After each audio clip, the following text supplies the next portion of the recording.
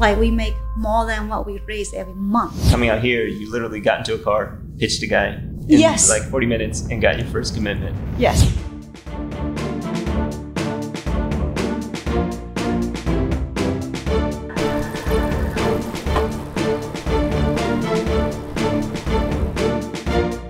Hi folks, this is Hong from Fun BMC, and we're here today with episode 2. Our guest is A. Mo from Boomerang, the Gmail app that everyone knows and loves. She is both the co-founder and chief product officer. Welcome. Thank you for having me.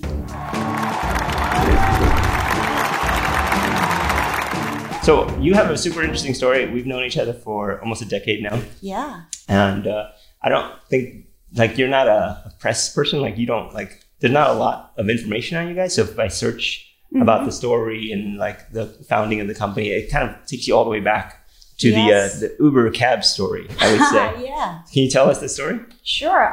So we were trying to raise money, our seed round back in 2010 in Boston. And we probably won like 34-0 or something, right? So we were doing something that nobody's really done before, building a personal productivity plugin into somebody else's platform, Gmail.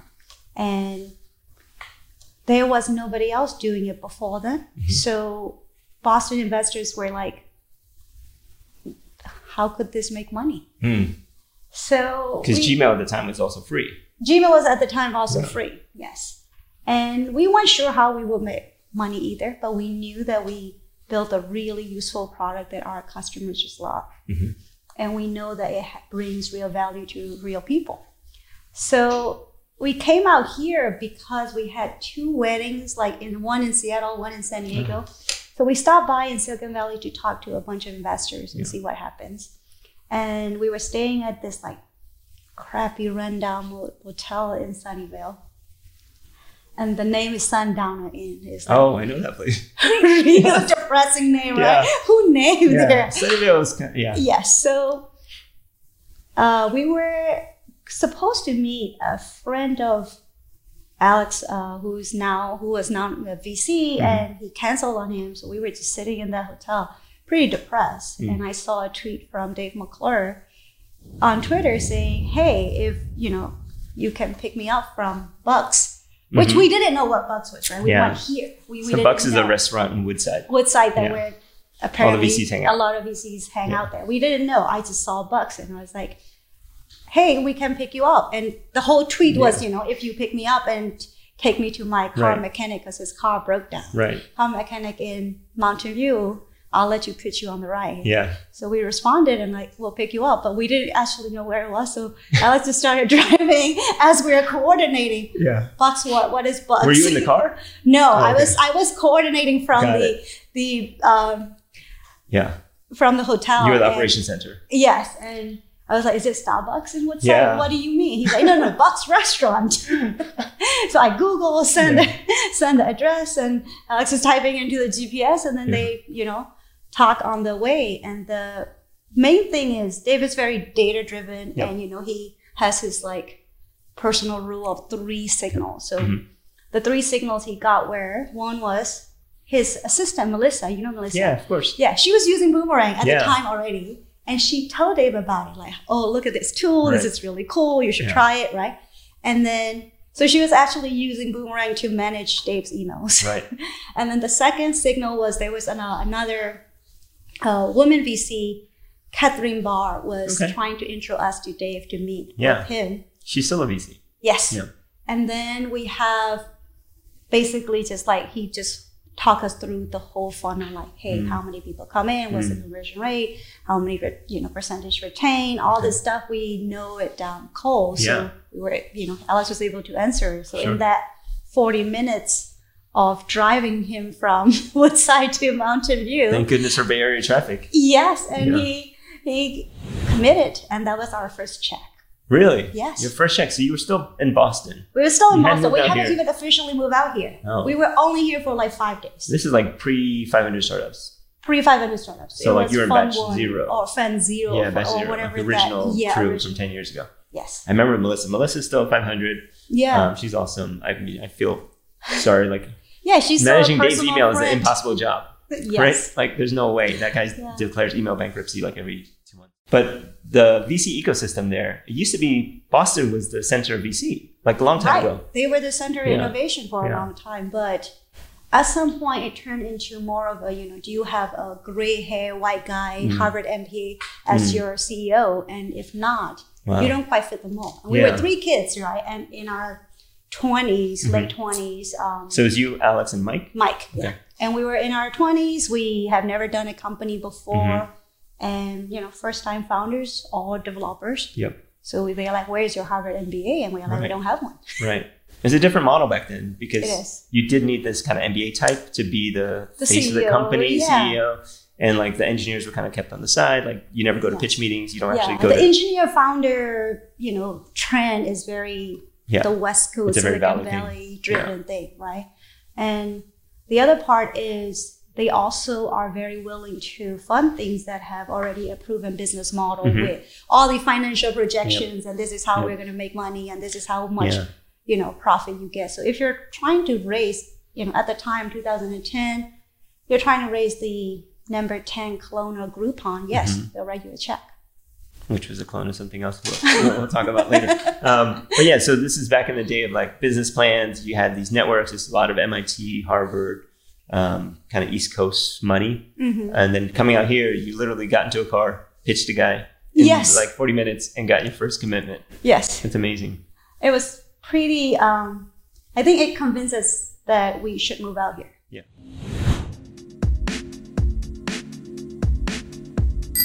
You're a unicorn in the old sense of the world. When I was recruiting, unicorn was someone who was technical, was a CS degree, did UX, did UI, did everything. And it'd be so hard to find these founders, right? These unicorn founders.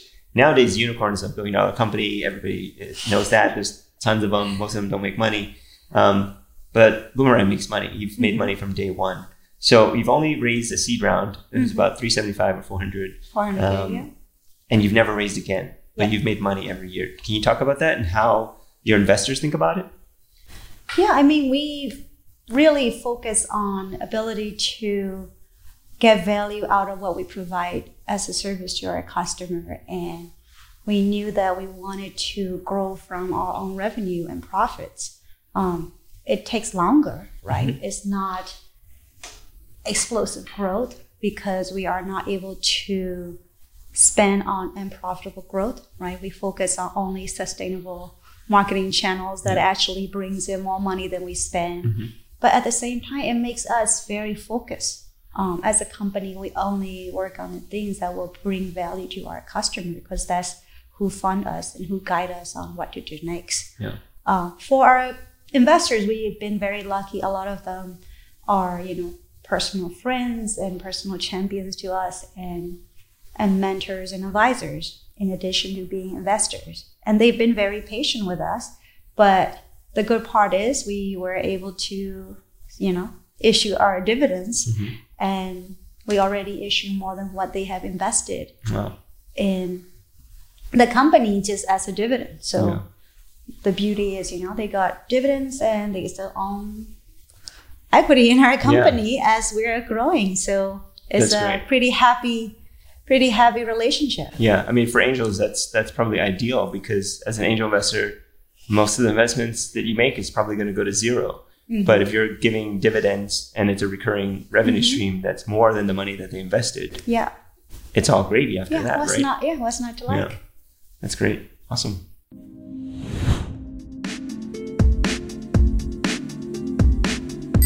Boomerang is profitable to multiple millions per year, right? So in the Valley, we would celebrate a startup for raising, a $3 million seed or A. Right. And you're like, you do that every year. So like, what's the big deal? We actually make annually a large Series A. Yeah. Maybe I can talk about it. I don't mind. Yeah. I mean, I've heard it's 7 figures. We just hit 8 figures. So there you go. So 8 figures without going into detail. That's a lot of money. Yes. For a very small company. Yes. That is still majority owned by the 3 founders. That sounds great to me. It is, but there isn't the same level of respect for the real dollar that you get from the customer. Oh my gosh. Isn't that strange? It should be the other way around. I know, right? If you go to, somebody to go pitch, hey, we have this story, they'll be like, oh, how much did you raise? Who's your VC? Mm-hmm. We're like, it doesn't matter. How much we raise is absolutely immaterial to us because we make more than what we raise every month. Right. And they only look at that as a signal. But I think the tide has turned. Yeah. Right? So I'm forgetting the journalist's name. I wish I could remember. He went and did a lot of research on what are the makings of the unicorn founders. Mm. And what he found was the highest correlation is, and he defined a term called super founder. And super founder as somebody who has either sold a company for more than 50 million or only raised seed funding and gotten to more than 10 million or above in revenue. Revenue, not how much you raise or what valuation you get. Yeah. Actual cold hard cash from your customer. Right. And he found that being a super founder has the highest correlation of the next company they start being a unicorn. Right. So interesting. I think when you actually crunch numbers and see things as data points rather than just, unconscious bias in your head, they raised, 20 million for their last company. Well, yes, but do they incinerate that 20 million or do they turn those 20 million into something else? So the two definitions of super founder, the first one is you had to exit above 50. Above 50. Yeah. Or have revenue profits over 10.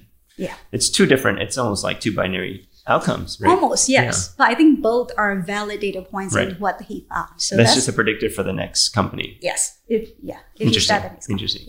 So I would definitely put you in the category of super founder.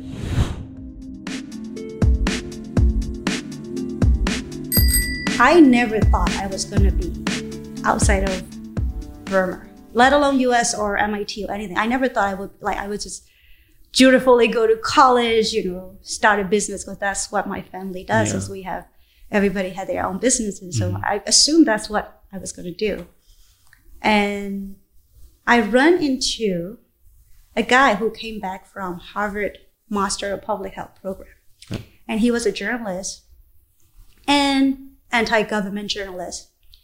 And when he was at Harvard, he met a Nepali student who was going to undergrad at Harvard. And he's like, I don't mean to be rude. I came from Burma. You're from Nepal. How can you afford to go to Harvard? How does that work, right? Yeah. Are you really wealthy? Yeah. And the student told him that, hey, university like Harvard and, the really top tier, well-endowed university have a neat blind admission. Yeah. As long as you get in, they will figure out the financial aid package for you, even if you're an international student, which was basically it unlocked a lot of things in his brain. So he researched about universities here and talked to people. And when he got back to Burma after his program, he started doing this informal little gathering. Wow.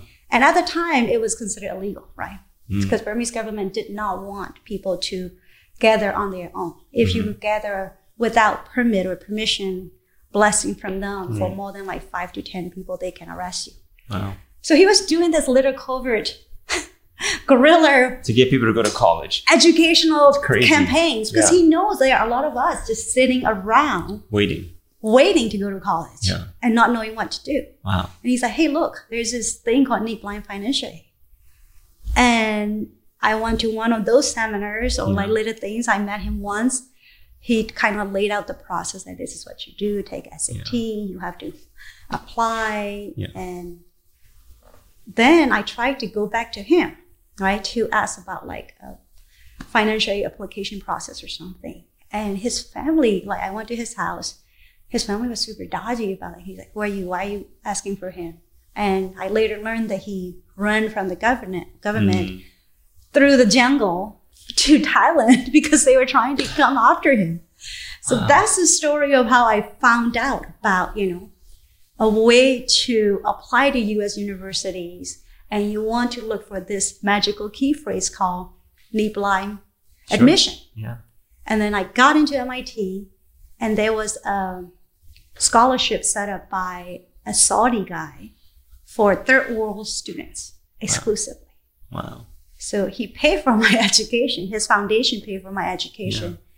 And that's how I could get That's crazy. to where I am. Because like that is it's a quite bunch the of story. random stories, Yeah. right? Yeah. And you never know. But like it's not how, random. But like you said, you can see the dots now looking back. looking back, but Yeah. you can't connect it forward No when way. you are in the moment. No way. Yeah. But like, I mean, without that guy, you wouldn't be here. Like, it's crazy. Yeah, exactly. So when we started the company and, when we named it Baiting and stuff, we put it in our company charter. At the time, it's just wishful thinking. Yeah. That when we make profit, we're going to donate a, portion of our profits to advanced education in Burma. Nice. And we didn't really know that's where we would get to Yeah. at some point, right? Yeah. Like actually making profit seems so far away when you're just like signing your Yeah. paperwork. Totally. And then one day we're like, wait, we are actually Here's all the money. profitable. Yeah. Like we can donate. So far we've done a few different projects. We funded an innovation, kind of like a startup hub in Rangoon where I grew up. We did a mobile bus that's bring the education to kids who can't go to school because they are working. Yeah. So we have a very big tea shop culture in Burma, Mhm. and a lot of them are run or staffed by kids who should be in school but cannot because of their family. Yeah. Because they're all family businesses. No, it's they're from the villages Oh. and they go and come to the city and work at a tea shop and they send money back to their family. So there's no way for them to really learn or like go to a regular school. So somebody decided, hey, and it's actually I think he was Burmese American or some guy who was in New York and he went back to he wanted to start this project. So we funded the bus for them. They outfitted a school bus into a mobile classroom. Awesome. And they go to these tea shop and teach Yeah. his kids Very after. cool. And these kids are amazing. I admire them so much, right? Yeah. They wake up at 5 a.m., Yeah. work all day, and the tea shops usually closes around 5. So they had a 12-hour work day. And then they come to the mobile classroom and learn for another 2 hours or 3 hours. And that's the level of determination and, hunger for knowledge is I don't know, if I had to work 12 hours a day and having to be up at 5, I'm done. Well, the great thing about having kids is I'm up at 5 every day. That's But, true. I mean, one of those kids could be the next you, right? Right. So So- when I went back and talked to them, right, I was like, look, I was able to go to college because of some random guy from some other country that I never heard of set up a scholarship. Yeah. Now I was able to do that and start a company. Now I can do that and help you. So one of your terms, make sure you pay it forward Yeah. and help somebody out. That's great. So, and we covered a lot. We'll kind of wrap up. Want to give you some time to talk about anything you want. I know Insights is a new product you guys have. There's other things you want to talk about. Whatever you want. The floor is yours. I don't know. I don't really have anything special. I don't really like to preach. Well, you can talk about Boomerang, or is there a way for people to donate to the schools in Burma? If they want to donate, we are doing a fundraising campaign. I just got the fundraising letter today, and I'm supposed to be out there fundraising for There you go. building more schools. Everybody can get behind that. Yes. Well, thank you very much for coming by. This has been a great chat.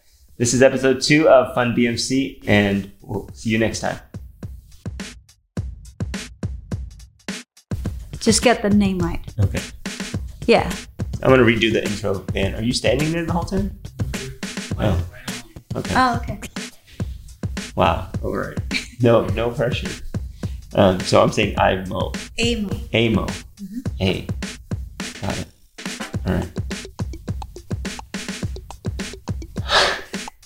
I can't believe he's standing in the corner. All right. Fine. No, I think you're fine. You're shooting off this camera anyway. You're shooting off camera 1, so it doesn't matter. Let me do this real quick.